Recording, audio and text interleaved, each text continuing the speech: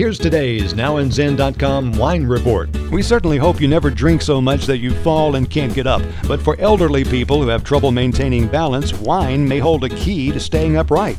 Researchers at Pittsburgh's Duquesne University were written up in Wine Spectator for a study that showed old mice given a dosage of resveratrol saw improved balance and mobility.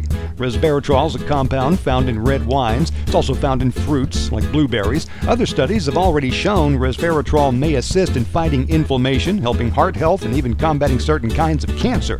Now the scientists say elderly people who have trouble keeping their balance may be helped by the compound as well. In order to replicate the dosage given the mice, though, a person would have to drink 700 glasses of wine a day, a little beyond anyone's tolerance. Also, the resveratrol needs to come as a part of one's diet, not in supplement form.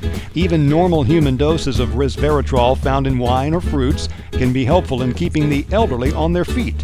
Explore wine on NowAndZin, ZIN.com.